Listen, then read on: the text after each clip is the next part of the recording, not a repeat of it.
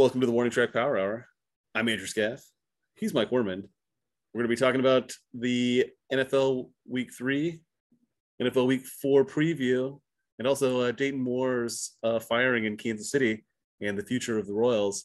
But first, maybe which 2-0 team in the NFL had a more surprising loss last week, Mike? There were a lot of surprises, I think. I think the Chiefs' loss to the Colts was surprising, particularly in the way that it happened, with really bad special teams play, not really good offensive play either. The defense played pretty well, other than that penalty that was called on Chris Jones, which seems maybe being an iffy penalty at best in the last drive. But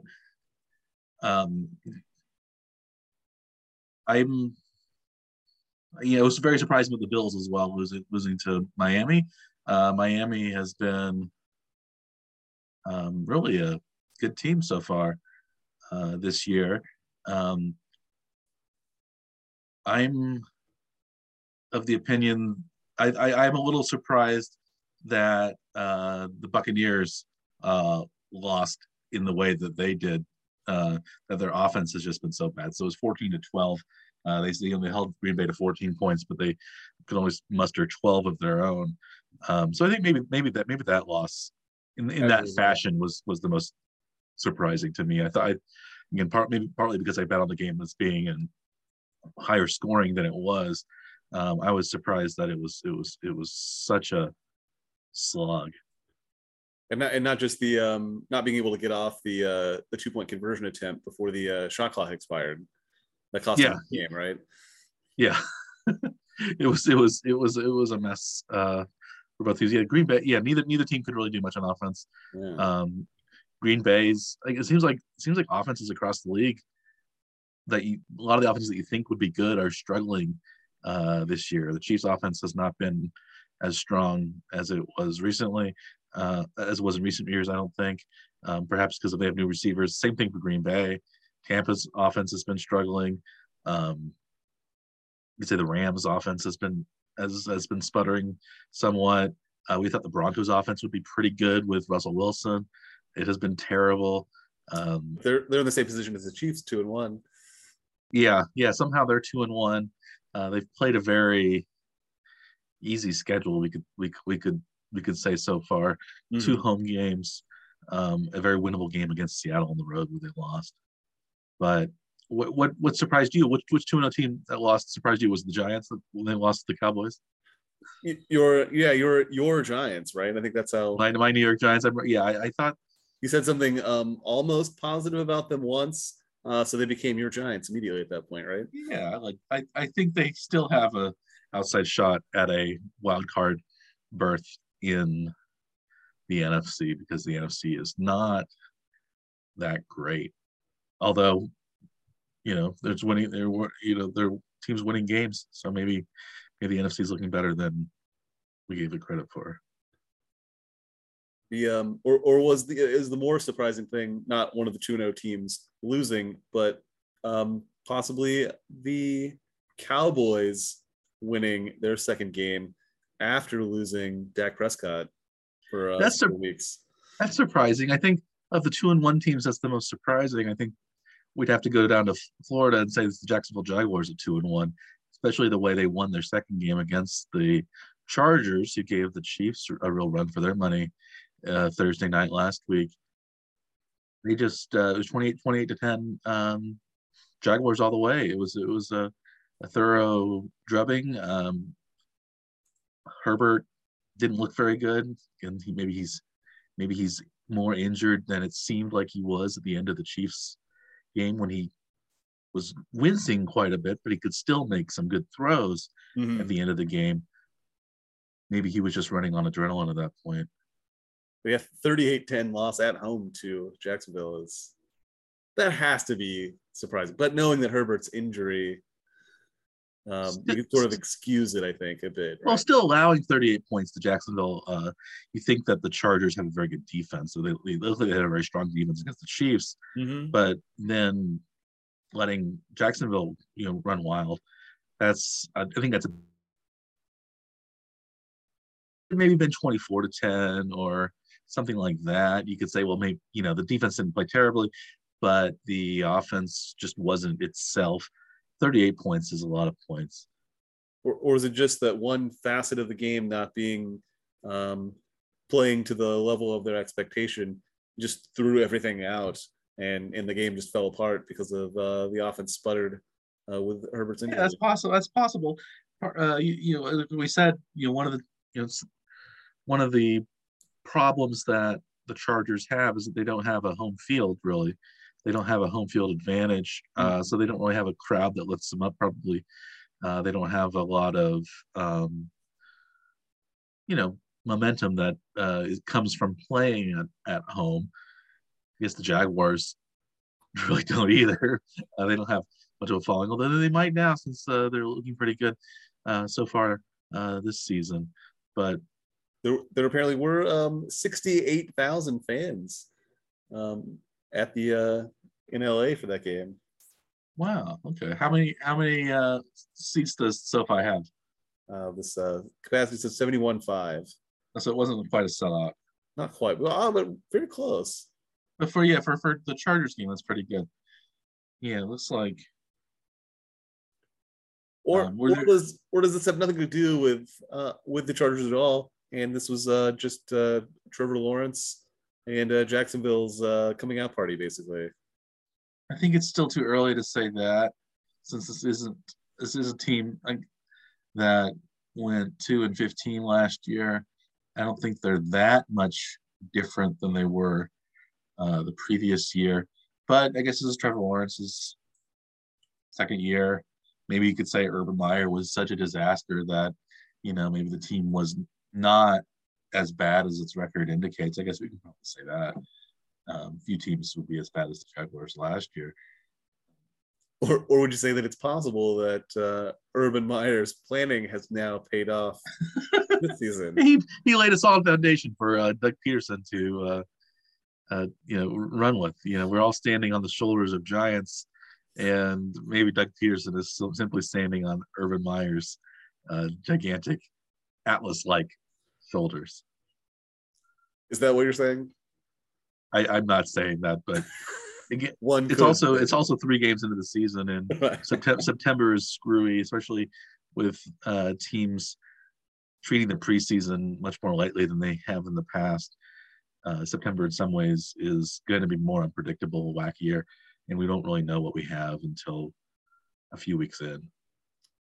But it only took 3 weeks for Doug Peterson to catch Urban Meyer in career wins for the Jacksonville Jaguars themselves. Yeah, he is now tied for 5th out of I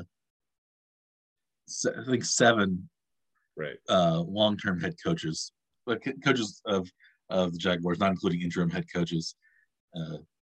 There was an interim coach, Mel Tucker, in 2011, who also won 2 games. He was 2-3. Mike Mularkey was 2-14 in 2012. Urban Meyer was 2-11 in 2021. Well, I guess the Jaguars won 3 games last year because they won 1 game under Darrell Bevell as their interim coach. But yeah, Doug Peterson is 2-1.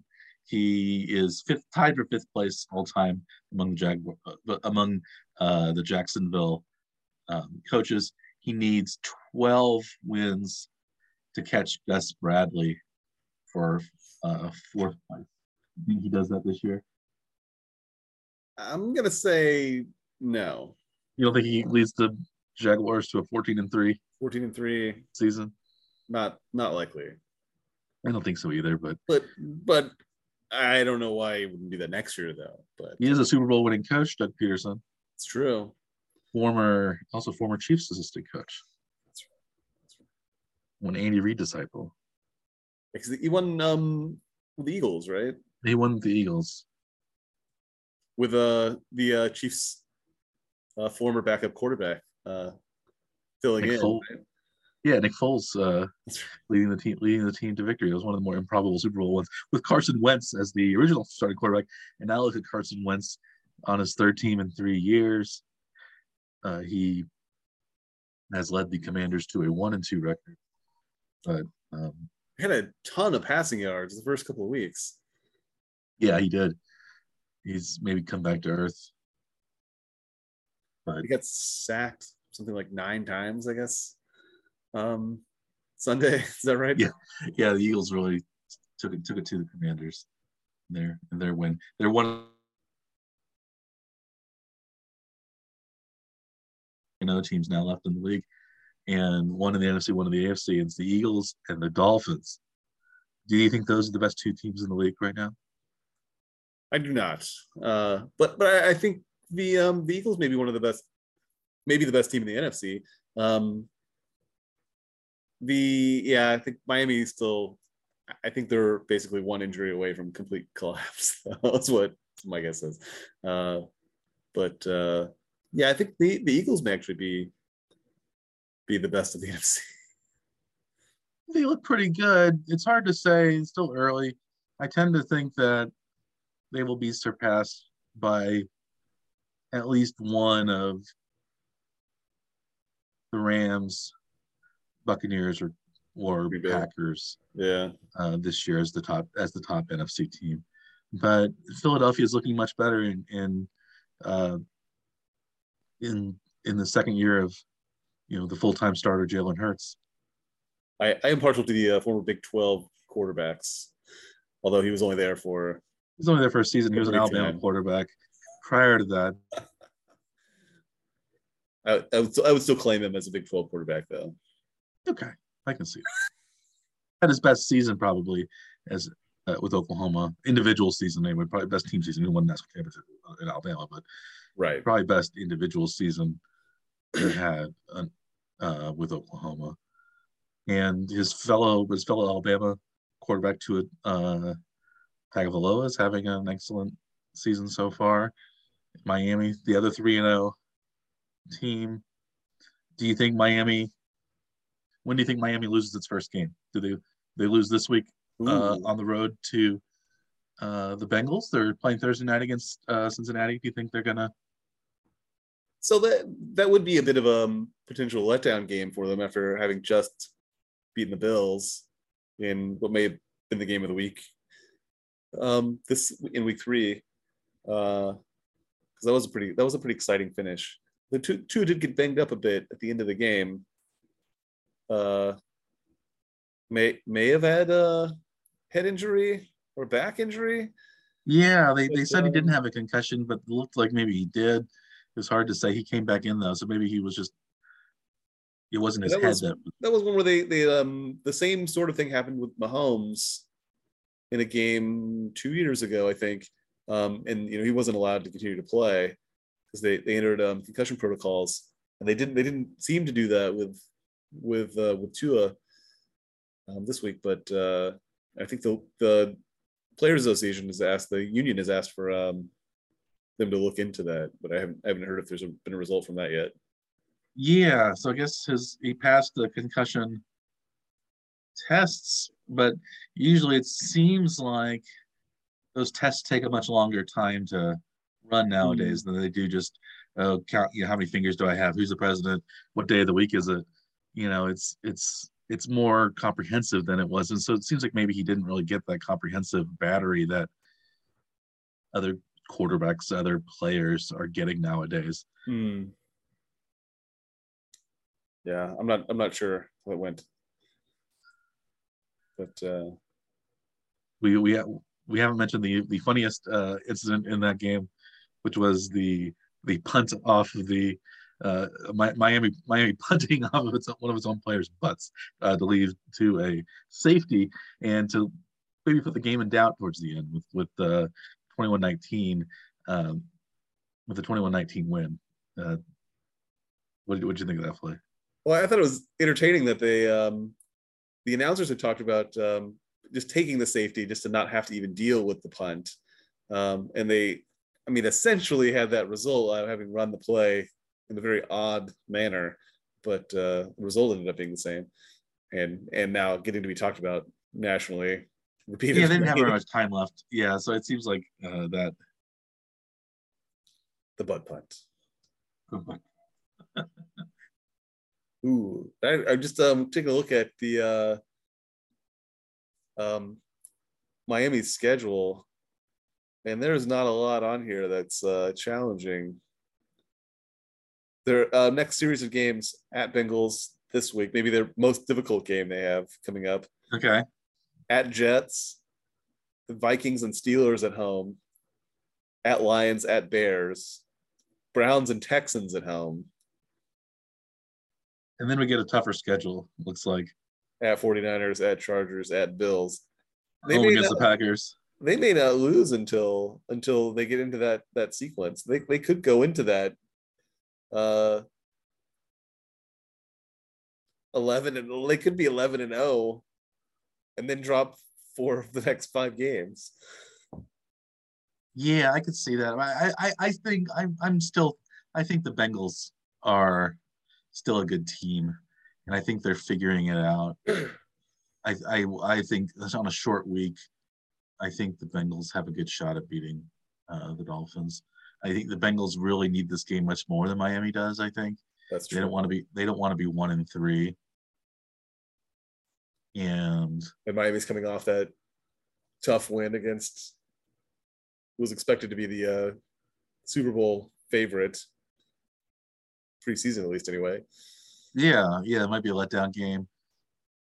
You know, the Bengals have a not that difficult schedule, somewhat more, I'd say more difficult schedule coming up than the Dolphins do. So I think they really need the Dolphins game because they're going to the Ravens, at New Orleans, easier game, home against the Falcons, maybe at the Browns, home against the Panthers. So they have maybe an easier stretch coming up in the middle of the season, but they have next 2 games are going to be tough for them, I think. So I think Thursday is a big game for the Bengals too. If they want to solidify themselves as somebody in playoff contention, being 1-3 and then possibly 1-4 after going to see the Ravens, that's going to be a tough hill to climb.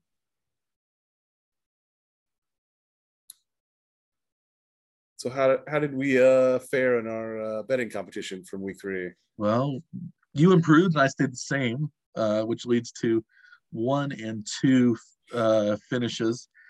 The one I was successful on was the Detroit Lions Minnesota Vikings game. I believe it was 53.5 was the over under. I picked the under. It ended up being 28-24 Vikings. So they just barely stayed under, but it was under. That's all it has to do is barely stay under. And so I won that one. And just so you know, there were 3 missed field goals in that game. There have been a lot of missed field goals this season. It seems like maybe it's just from watching the Chiefs. I think they've missed a kick every game so far. Yeah, they but with only but Butker has not missed a kick yet. Butker has not missed a kick, but Justin Reed missed an extra point. Amendola missed an extra point against the Chargers. He missed one against the Colts. He also missed a field goal against the Colts. And because he was missing those kicks, the Chiefs ran an ill-advised fake field goal on I think 4th and 12 or something like that. You know, that's tough to get 12 yards on a fake. You know, if it's 4th and 4, 4th and 5, all right, run a fake. But yeah, that was the Chiefs were kind of put in a hard place with Amendola without Butker. I think they really need to get Butker back. It almost seemed like they maybe should have considered using Justin Reed on kickoffs too, just because he could actually kick it into the end zone, get the touchback, because Amendola wasn't even getting it to the end zone line, let alone through the end zone, which is what we've come to expect from the kickoffs anyway. Yeah, maybe they should have. I don't know. I guess they want Justin Reed to concentrate on being a safety rather than kicking, but probably kicking off doesn't take that much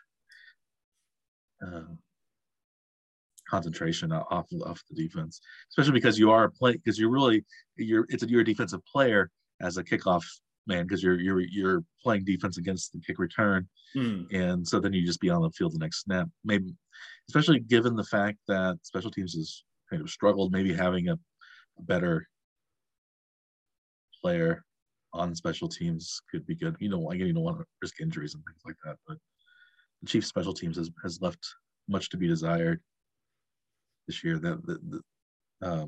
And the Chiefs special teams perhaps cost you a chance at sweeping your Chiefs bets. Yes. Amendola was released from the practice squad yesterday, apparently. Okay. So he will not be back. So they'll go with Reed. I don't know. They've said yet. They may be holding another. So yeah, either Butker is ready to come back, or they'll be hosting another. What was the 6-man kicker derby? I knew you were going to have that ready, so yes. I couldn't quite remember what it was. Was it a Royal Rumble of kickers? No, right. I wonder if they were all kicking at the same time into trying. It's like when basketball teams warm up before the game when they're all shooting like 9 basketballs at a single hoop, whether they're all kicking at the same goalposts at the same time. Balls knocking into each other and things like that. I hope that's what happened. That'd be just the chaos that you would like to see in pregame, right? Yeah. Yeah. So what you won on your over/under bet? I did. It was over under 49. It was not close. There's only not very close anyway. 37 was the total. Finished well under.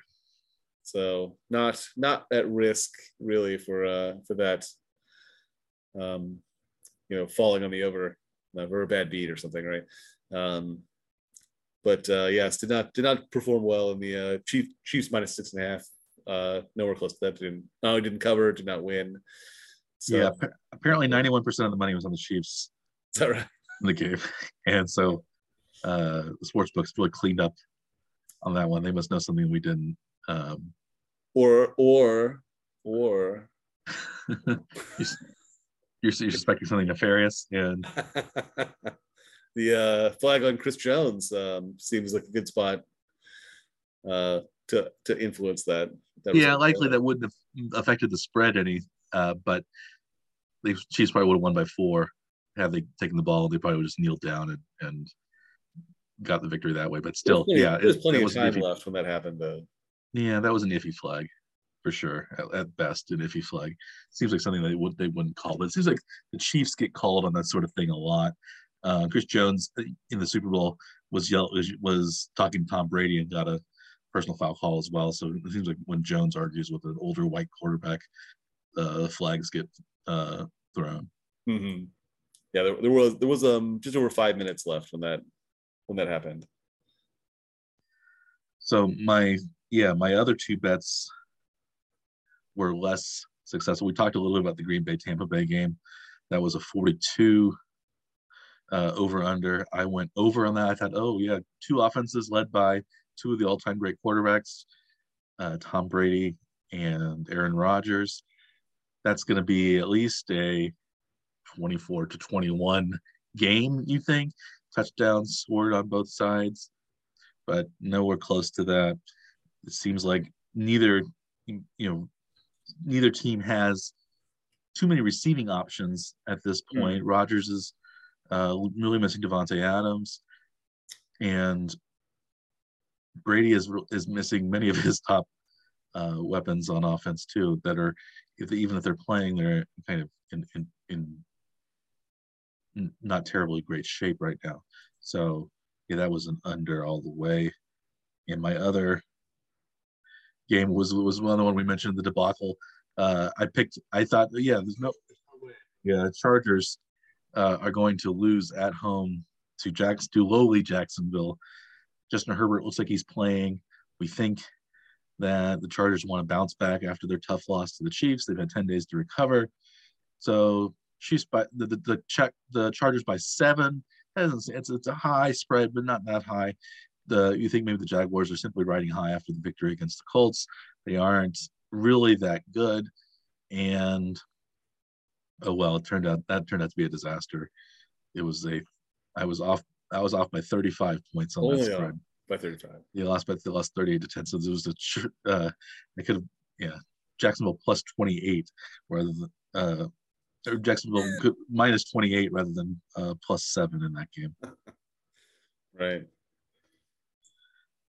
Yeah, if you'd have seen that line of Jacksonville minus 28, you would have taken the Chargers on that every time, right? Well, I wouldn't have lost. I would have simply pushed today. Right. 27. I get 27 and a half. Yeah, I would have definitely. Yeah, that would have been. I would have wondered why that was the case, but it was a really big drubbing. I think this was a week where many bettors were flummoxed by the results, and the sports books were very happy to rake in the cash, and that happens a lot. Mm-hmm. How about your third bet? Your non-Chiefs bet. Yes, my third bet was I had the Houston Chicago game with the under of 40.5. And they got to the 40 by the end of the third quarter. So I had to hope for a scoreless fourth and then end in a tie. And scoreless overtime, which has happened already to the Texans this year. They and it was the exact same score, 20-20, when they lost, where they tied the Colts in week 1. So it's possible. Neither team has a very good offense, but the under was slightly too low, and that was a close one. And then so the Bears ended up kicking a field goal as regulation expired. To ruin my chance at a winning week, Mike. They did it to me personally, is what I think. You would have had a winning week. It would have really picked you up after last week's all losing week. Ugh. But still, I am the model of consistency, going 1-2, 1-2, 1-2.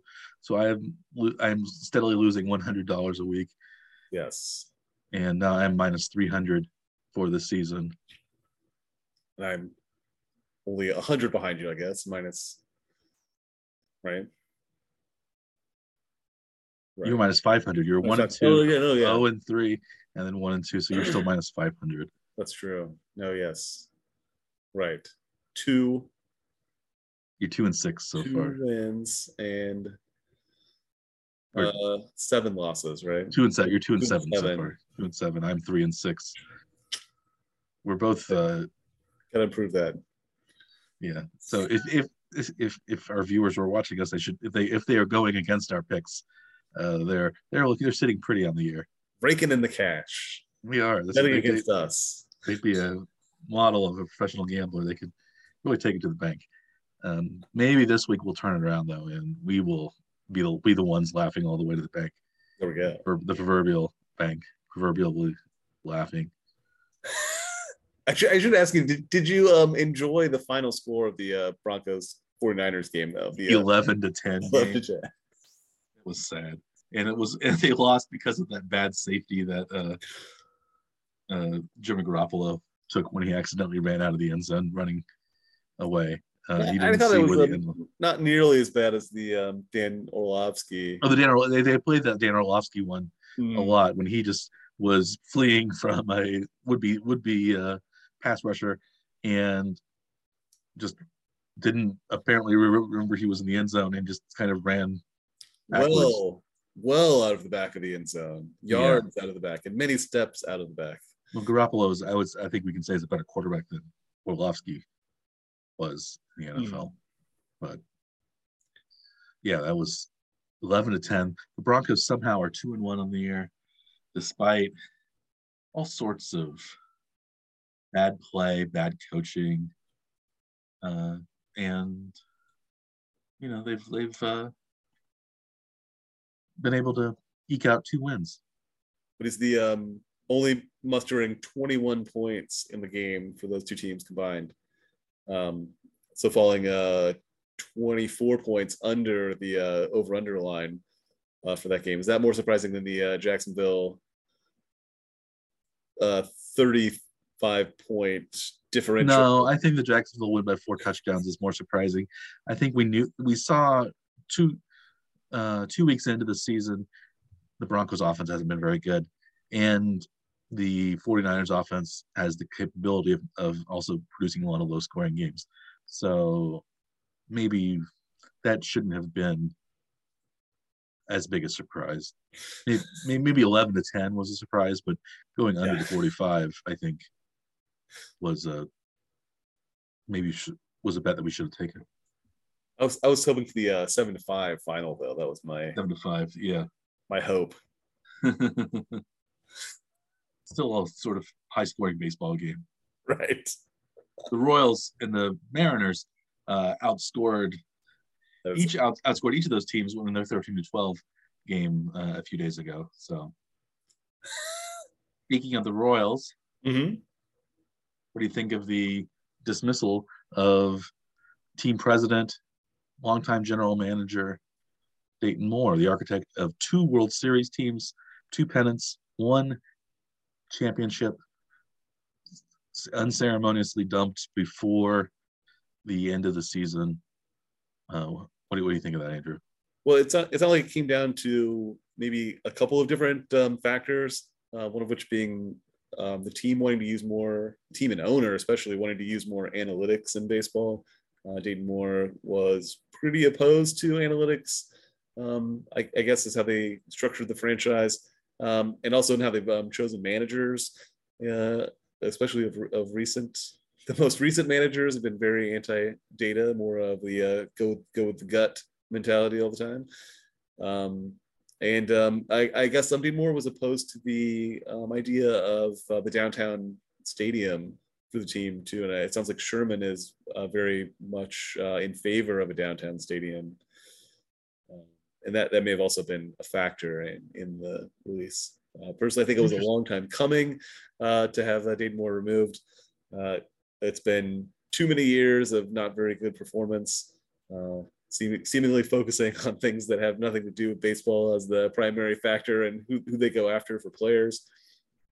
Do you think the team necessary was embarrassed by the number of players who were ineligible to play in Canada this year because of COVID-19 refusal to get COVID-19 vaccination?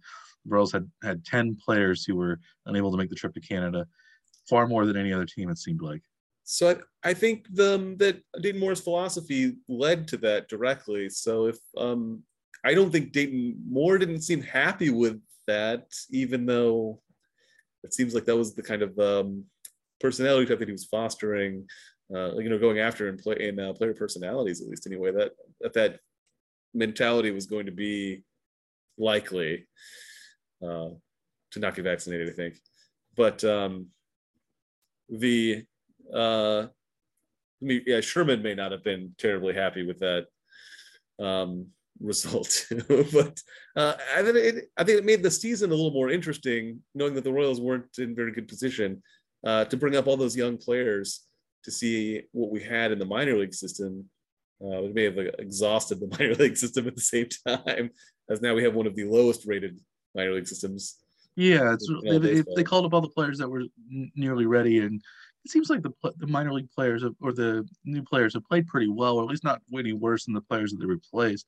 And so it seems like there's some room for improvement there. There are some, Pasquantino has played well. Massey has been a pretty good player. Surprisingly, I don't think he was really on the radar of anyone compared to some of those other prospects. Melendez has played relatively well. That they've bounced him around all sorts of positions. There have been some. This has been the year that Brady Singer has really some bright spots. I think the team isn't going to lose 100 games. We know that now. As we're taping this episode, they did just lose to the Tigers 4-3 in extra innings. They had 3-0 in the ninth, and that might be a key loss in determining whether or not our bet of the over under 66.5 wins will fall into place. They're now 63-91. They have 8 games left. They need to go 4-4 in their last 8 for me to win the bet and to have a 67-95 team. They, if they win any fewer than 4 games, Dr. Scaff will be the winner on the over under of 66.5. Would you rather the Royals win out and you lose your bet, or would you rather win the bet and the Royals lose enough games for you to win? I mean, I apparently am not very concerned about winning bets in this in our competition right now. I'd much prefer the team to win. I mean, I'm always going to be a Royals fan. I'd rather them win. This is just more about expectation, I think, than what I have. Anything else is keeping expectations low and hoping they exceed them, even if it costs me a thing I said. Who cares? A fake $100 or what? But yeah, are you disappointed in the fact that the Royals lost the game today? With the term that you coined, the bequeathed runner would have been the one that scored. The runner placed at second base in extras to try to speed the end of the game along. They got rid of that for next year, right? Did they? I don't know if they did.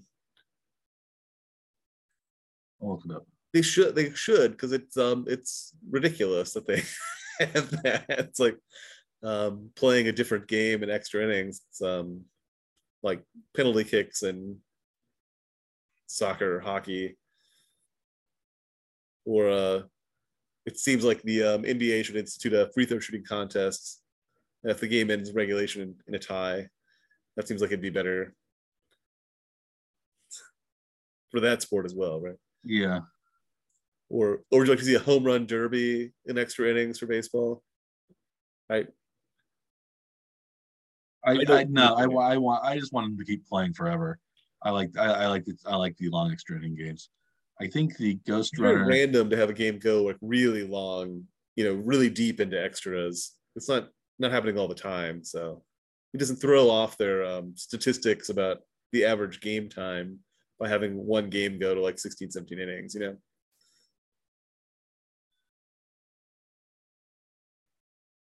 Yeah, I haven't seen if the Ghost Runner is going to stick around or not. I'm looking at it right now. I don't remember seeing that as one of the official rule changes. Maybe they've considered it. I think it's still here for now. Because the most recent announcement they had about rule changes just had the size of the bases, the positioning of the infielders, 2 on each side of the second base bag, and the pitch clocks. I think those were the rule changes. I think that were voted on and approved at the last meeting just a month ago. Mm-hmm. Yeah, I think there still is going to be the bequeathed runner. I think is still a thing. Yeah, I'm not a fan of that. I think I don't think it really slows. I don't really think it speeds the game up that much, and I don't think it's anything that it messes. I think it messes with the statistics and things like that. So, but I haven't seen any real things that say they're definitely going to keep it. It hasn't changed yet, so it's possible. I think it could be changed. I don't know that it's officially announced that it's been changed, at least anyway. Yeah, I see it in that it seems like earlier this month they're expecting to get rid of the Ghost Runner next year. They kept it for COVID, I think, partly, but I don't.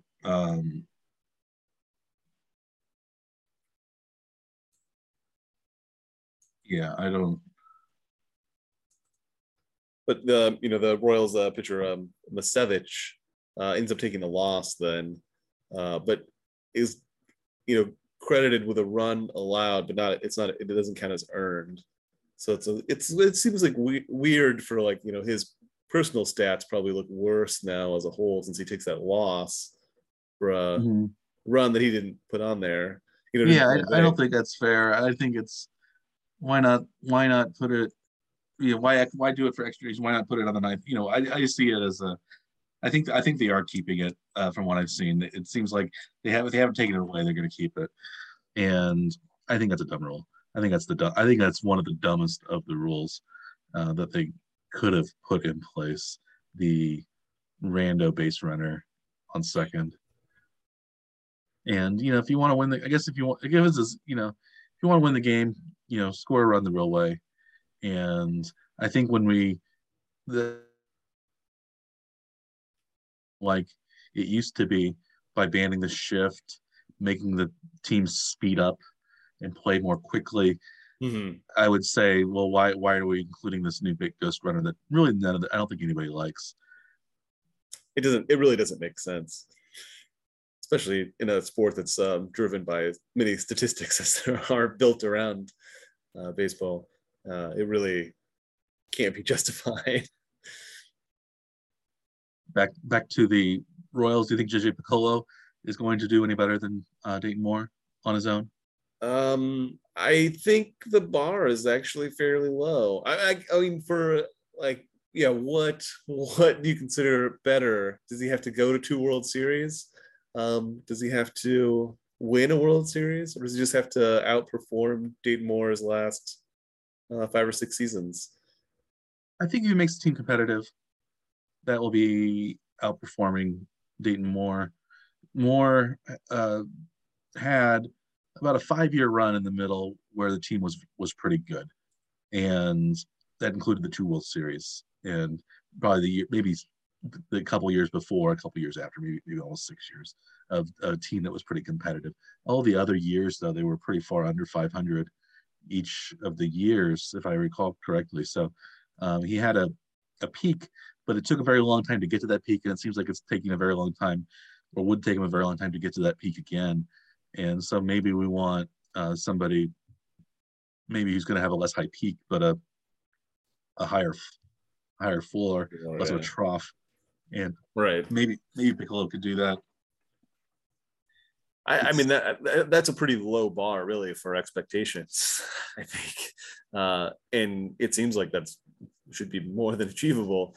But he was the player development guy for the organization for a long period of time, and as of now, the Royals minor league system is one of the lowest rated minor league systems in all of baseball. So they did call up a lot of players, though. Relatively difficult to get to that. Sometimes a few good drafts change those things, and if the not with the way the Royals have tended to draft, though. maybe things will be different under Piccolo. It's hard to say.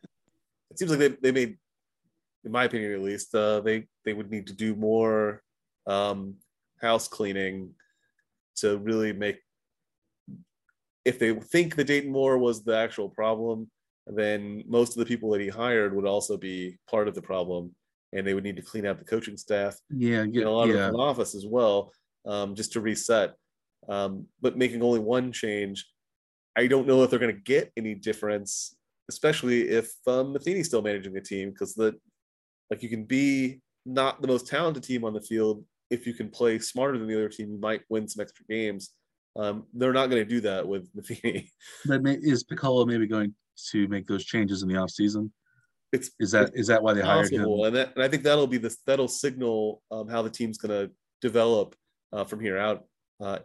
If there aren't changes in the coaching staff, then I don't know how it's going to be anything other than more of the same. We'll just have to see how things progress once the season ends. If it goes more than a week or two after the season's over without any announcement of coach assignments, then I'm keeping my expectations extremely low for the team for the future. What do you think about that? I think that makes sense. I don't think Matheny is a great manager. I don't think he handles the bullpen very well. I don't think he the team has not done very well under his watch, and so I think the pitching has been particularly I think the hitting hasn't been great either. But usually, they fired the hitting coach during the season as seemingly being what was at least assigned blame for the problem in the early yeah, part of the year. he's only coached the team 3 years, managed the team 3 years. They were pretty decent, albeit in a very, very short season in 2020 under Matheny, 26-34. They were 74-88 last year, 63-90 so far, or 63-91 now so far this year. He has regressed this year. I think he gets one more year. He was a winning manager most of the time in St. Louis, but was fired for his bullpen usage. Was so you'd think that maybe, you know, if you get fired for something specifically, that when you get a new job, the one thing you would try to change would be the thing that you got fired for. And yeah, I don't. It seems like he's amplified his stupidity in how he manages the bullpen. And I know he manages injuries too. So I think Sal Perez had something that he was supposed to be out for at least a couple of weeks, and they rushed him back after like maybe one. And then he ended up missing like 2 or 3 weeks later because he re-aggravated that injury that wasn't allowed to heal. And that's something that you know, managers got to be able to tell a player that he has to sit down for a bit, even if he wants to play. And it doesn't seem like he's willing to do that. Yeah, I think he could be gone. I think also they could give him one more year and see what happens. But maybe with the Moore firing before the season is over, this was a signal that they're going to give Piccolo a little bit more power to do things in the offseason rather than just taking over in the offseason. So I wouldn't be surprised to see coaching managerial changes. And yeah, I'm not terribly optimistic about the Royals' immediate future, but I am still kind of basking in the 2015 World Series and the 2014 pennant run, partly because maybe I'm getting older. Time flies more quickly. It doesn't seem like it was that long ago when the Royals were very good. So maybe 2 or 3 more years, I'll change my tune. But I'm still basking in the World Series success. Well, and you can see by the shirt that I'm wearing that I'm still a Royals fan, despite their losing ways. Will continue to wear my Royals apparel regularly. Well, we'll tune in next week, and we'll see. We'll have a closer idea about how the Royals are going to finish up their season, and we, I don't know if we'll know anything more in a week, maybe 2 weeks. We'll see what happens in the off season. Usually, managerial changes or non-changes are signaled very, very early after the season is over to maximize the time in which you can find a new guy or at least cement the old guy further into place. So it's one thing to keep an eye on. Absolutely. But yeah, they have 2 games left against Detroit, and then 6 more against Cleveland. Cleveland has won despite having one of the lowest payrolls and one of the youngest rosters in the game, has won the division title again. Maybe Cleveland lets its foot off the gas a little bit in the final series against the Royals, just looking to stay healthy before entering the playoffs. So maybe their seed is already locked, even now with still 8 games to go. Yeah, they can't catch the Yankees. They aren't going to solidly in that 3 seed. Yeah, aren't going to catch the Astros. So should we move on and talk about this week's football games in our new? Do you have your picks locked in? I do have my picks. Well, yeah, I think they're locked in. So I'm looking for. If I go 3-0, I'll be 500 on the year, and I'll have broken even. So that could bode well for a new start. but I'm Big not. strategy change this time from last week, or you gonna stick with strategy the teams who failed you in your previous bets from the last week? Slight tweak or major adjustment for this week for you? I decided. I think it's more of a slight tweak rather than a major adjustment. I figured that last week was a week that everybody took a bath, and I don't want to let that get to me too much, and so I'm just looking at the games that I think will be decided differently from what the spread indicates. I didn't go with any over-unders because I'm a little frightened of the over-under right now, given the fact that some scores have been so low, and I don't know if that's going to be a trend that continues this year or not. But I like that you just said that, because my strategy for this week is going to be playing on that that you are not correct on what you just said. Because I'm going to be betting all over-unders. You're all over-unders. Okay. Yeah. You're going, okay. And, so I'm going to be taking all overs because there were too many unders last time. It can't continue, Mike. What goes up must come down, or what goes down must go up. So my first, again, also probably going against what I usually go against. What I usually do is I'm betting on the Raiders this week as my first bet. The Raiders are favored by 2.5 at home in Las Vegas against the Denver Broncos. The Broncos somehow are 2-1 on the year. The Raiders are 0-3. Both teams seem like they have bad head coaches right now. Neither team is playing particularly well. Neither coach is coaching particularly well. I would say maybe, these are two of the worst coaches in the league going up against each other right now.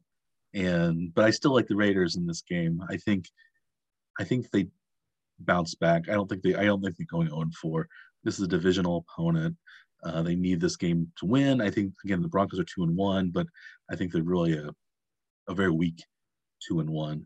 And going on the road to Las Vegas, I think the Raiders are going to win this game. So 2.5, I think the Raiders will win. And I think 2.5 is, if the Raiders win by field goal, they'll cover me. So I think, I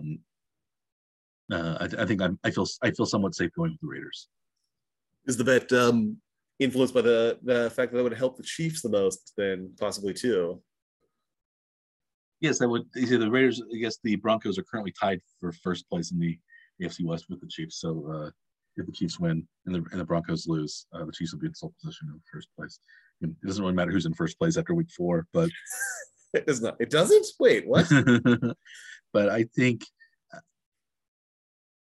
we all thought going in the AFC West had 4 pretty good teams, and the Raiders have nothing to show for it yet.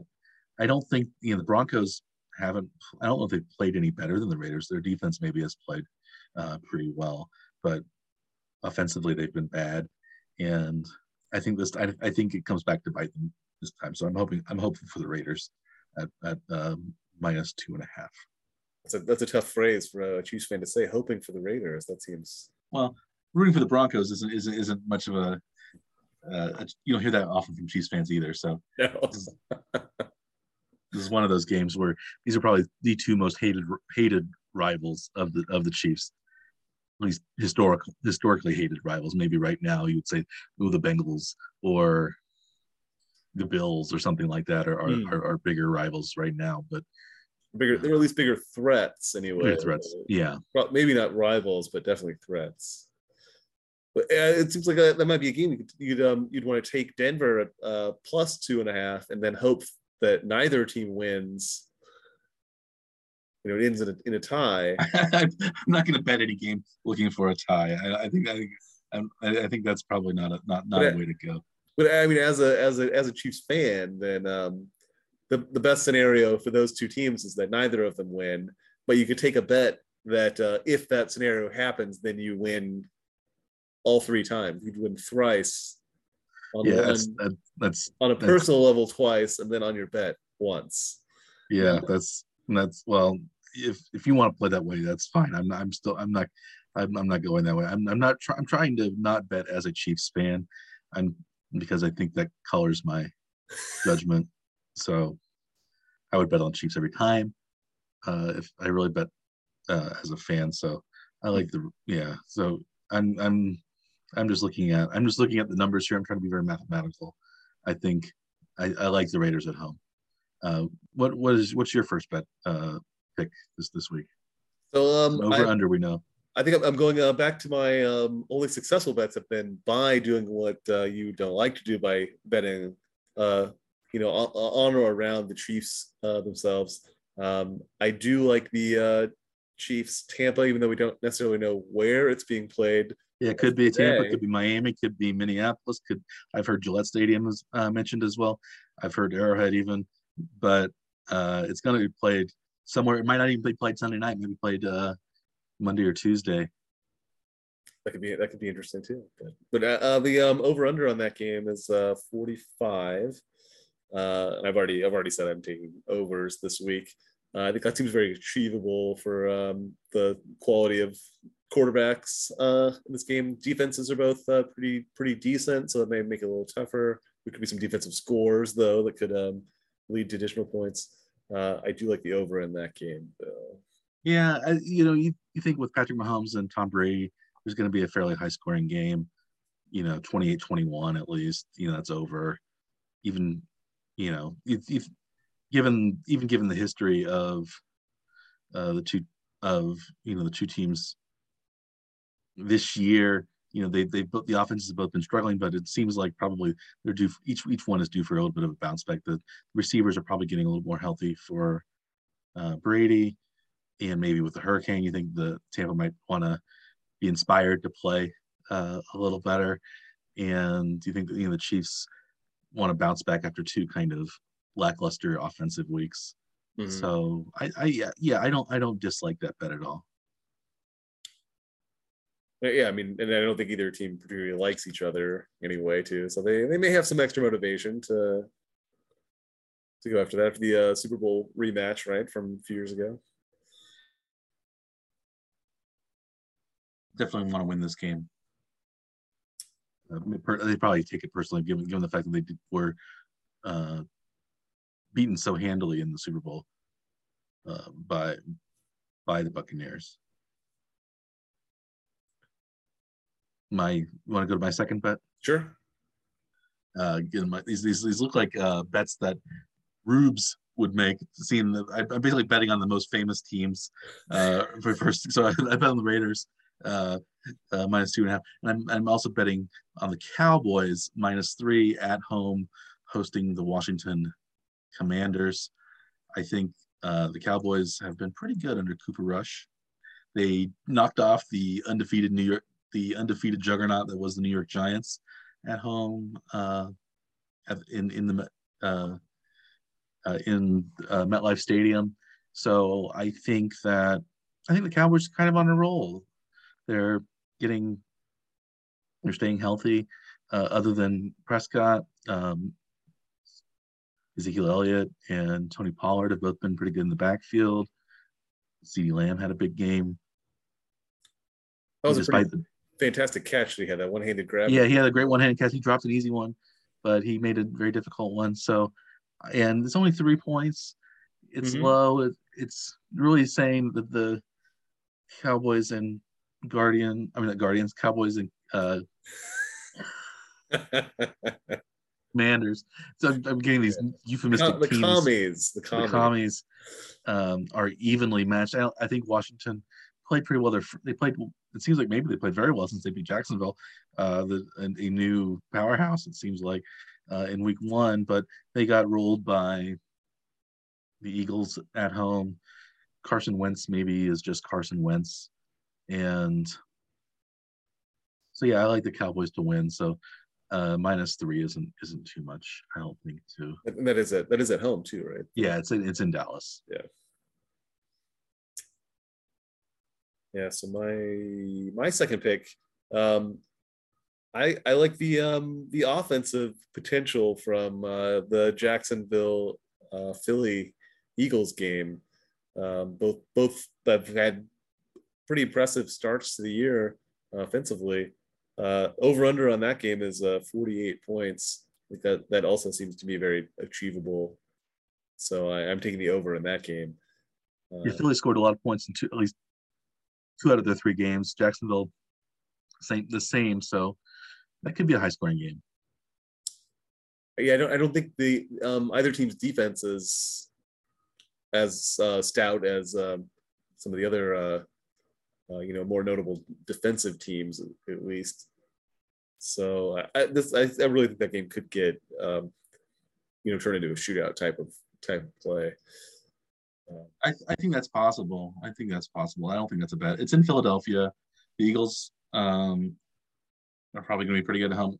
Jacksonville is played pretty well on the road last week, so maybe they can keep that up this week. And it's also I think the weather's supposed to be decent, so it's not like it's Philadelphia in November or December for a Florida team to play in. Mm-hmm. So I could see that. I think I could see that going over. Both Jalen Hurts and Trevor Lawrence have both had very good starts to their season. Maybe looking to join the upper echelon of young quarterbacks in the league. Yeah, absolutely. Yeah, I think that may be. I think it really could be an entertaining game to watch if it's available to check in on. It probably is not, though. I'm assuming going to be in my region at least, anyway. I'll check out the coverage map for 506 Sports. That's what I usually look at. I might be able to watch it in my neck of the woods. Yeah. Philadelphia at Washington. If you lived in Wichita, you would be able to catch the game, Andrew. So if you take the trip down to Wichita, you can go. I think that's a hard pass, Mike.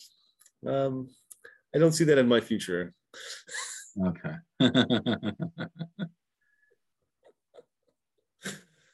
Yeah. How about your third pick for this week, Mike? My third pick is one of the later games. It's the Monday night game, I believe, and that is going to be the Rams at the 49ers. The 49ers are actually favored by 2.5 at home. I like the Rams in this game. I think the Rams will win. I think the Rams are a better team than the 49ers. I think the 49ers offense isn't that great right now, even with Garoppolo.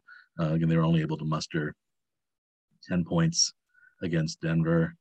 And, historically, I think Kyle Shanahan has had Sean McVay's number a lot of the time, but I think the Rams are, the Super Bowl champions last year. I think they're right now a better team than the 49ers. So I think they'll win, and it's only 2.5. So I think I might as well go with the Rams on that one. Interesting. I think their offense is going to fall in sync this time.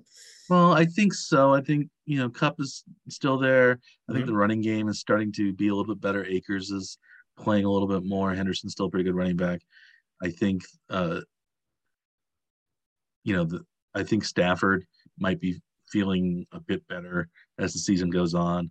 So I like the Rams to win. So I think 2.5 isn't very much to bet to worry about. So I think it might be a fairly close game, but if I can if the Rams win by a field goal, I win. So I would have guessed probably that the Rams would have been favored over San Francisco. Just looking at it, but that was something that drew me to that game. I would say the Rams are a better team right now. So, and I don't think the home field advantage matters that much in San Francisco right now, given the fact that the team's been kind of up and down. I guess they'll support Garoppolo, but it's a home field advantage depending on if the weather is windy and things like that. But this early in the season, I think the weather is actually going to be good. So I was looking somewhat at the weather forecasts Really? of the games, and if as long as the weather wasn't supposed to be too crazy, I yeah, I like the Rams. I think my third pick, I'm going to look at this Bills Ravens game. I really have no idea who's going to win this one. Buffalo's favored by 3 is all at Baltimore, but I have a feeling that there's going to be a lot of points scored in this one. So it is a relatively high over/under number 52, but I think one team's probably going to score a lot of points. I don't know Yeah, what it is. Ravens have been giving up a lot of points on defense. So they have. They won the last game 36-27 against New England. They was a 42-38 against it was basically a shootout. Miami. Shootout. And they it was 37. 24-9 was the first week against the Jets. So yeah, low scoring against the Jets. But Buffalo they still put 24 up, but the Jets offense is not very impressive. Yeah. A 28-24 would get you to 52. And I think I could see that game being much higher scoring than 28-24. At least one of the teams is going to be in the 30s. So it's just if the other defense, like one of the defenses holds up well, it could be a kind of a blowout, but it's still, I think it's still going to get up around that 52. So I'm going to around that one. I think all of your bets make sense. I'm just shying away from the overs and unders right now, given how screwy some of these scores have been lately. But not predictable. Maybe just leaning into it and going over is the way to go. I'm trying to stick with the teams I think that will win. I went with closer spreads this time than I have some of the times the last couple of weeks. One week I went with all the -10 spreads. This week my biggest margin is the Cowboys at -3, so everything within a field goal here. So I'm really just picking the teams I think that will win some of the closer spread games. And typically, if a team wins, they're going to win by at least a field goal. Usually. None of that seems crazy at all. But I'm not sure that I know who's going to win a game right now at all. With Jacksonville, Dallas winning games without their actual quarterback.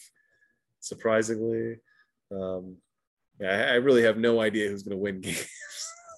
Seems like some teams have to score some points eventually. It's bound to happen. This NFL season has been very unpredictable so far, and at least it's been unpredictable for me, and you. We haven't been able to. Even less predictable for me, apparently. And these are the games that we're picking are the ones we think we're the most confident in. So that goes to show that maybe you should not be a gambler if you don't feel like losing money. That's why I have not opened my account yet at any of the sports books that have opened in Kansas yet. Yeah, I don't think I'm going to bet anything until I can be consistently near 500 or above 500. I think it's. Yeah. Would you look at just a recency bias? Like if you went 3-0 this week, would you go make a bet next week? Or would you have to get your season average over 500 before you consider it? How much statistical relevance do you need before you're willing to go to the window? I'd like to go for a whole season and then see how I'm doing. I can't see myself making a real bet this year. Not even a $5 bet? Maybe that low. Yeah. No betting at all. Yeah. No. It's only not $100. I wouldn't be betting that much. Yeah, I wouldn't either. But I would like to make some bets. I think it seems entertaining. It gives a reason to root for teams that aren't necessarily games you might not even watch for at least had a rooting interest in anyway, right? Yeah. Well, I am betting that this week will be another exciting week of NFL football. How about that? Perfect. That's about the wussiest bet anyone could make. I'm betting that both teams have fun. There we go. With that, do you want to should we wrap it up? Sure.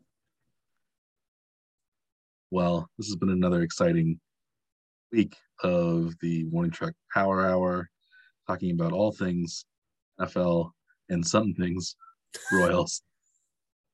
And we will see you back next week, and we will review our picks from this week and make more picks for week 5.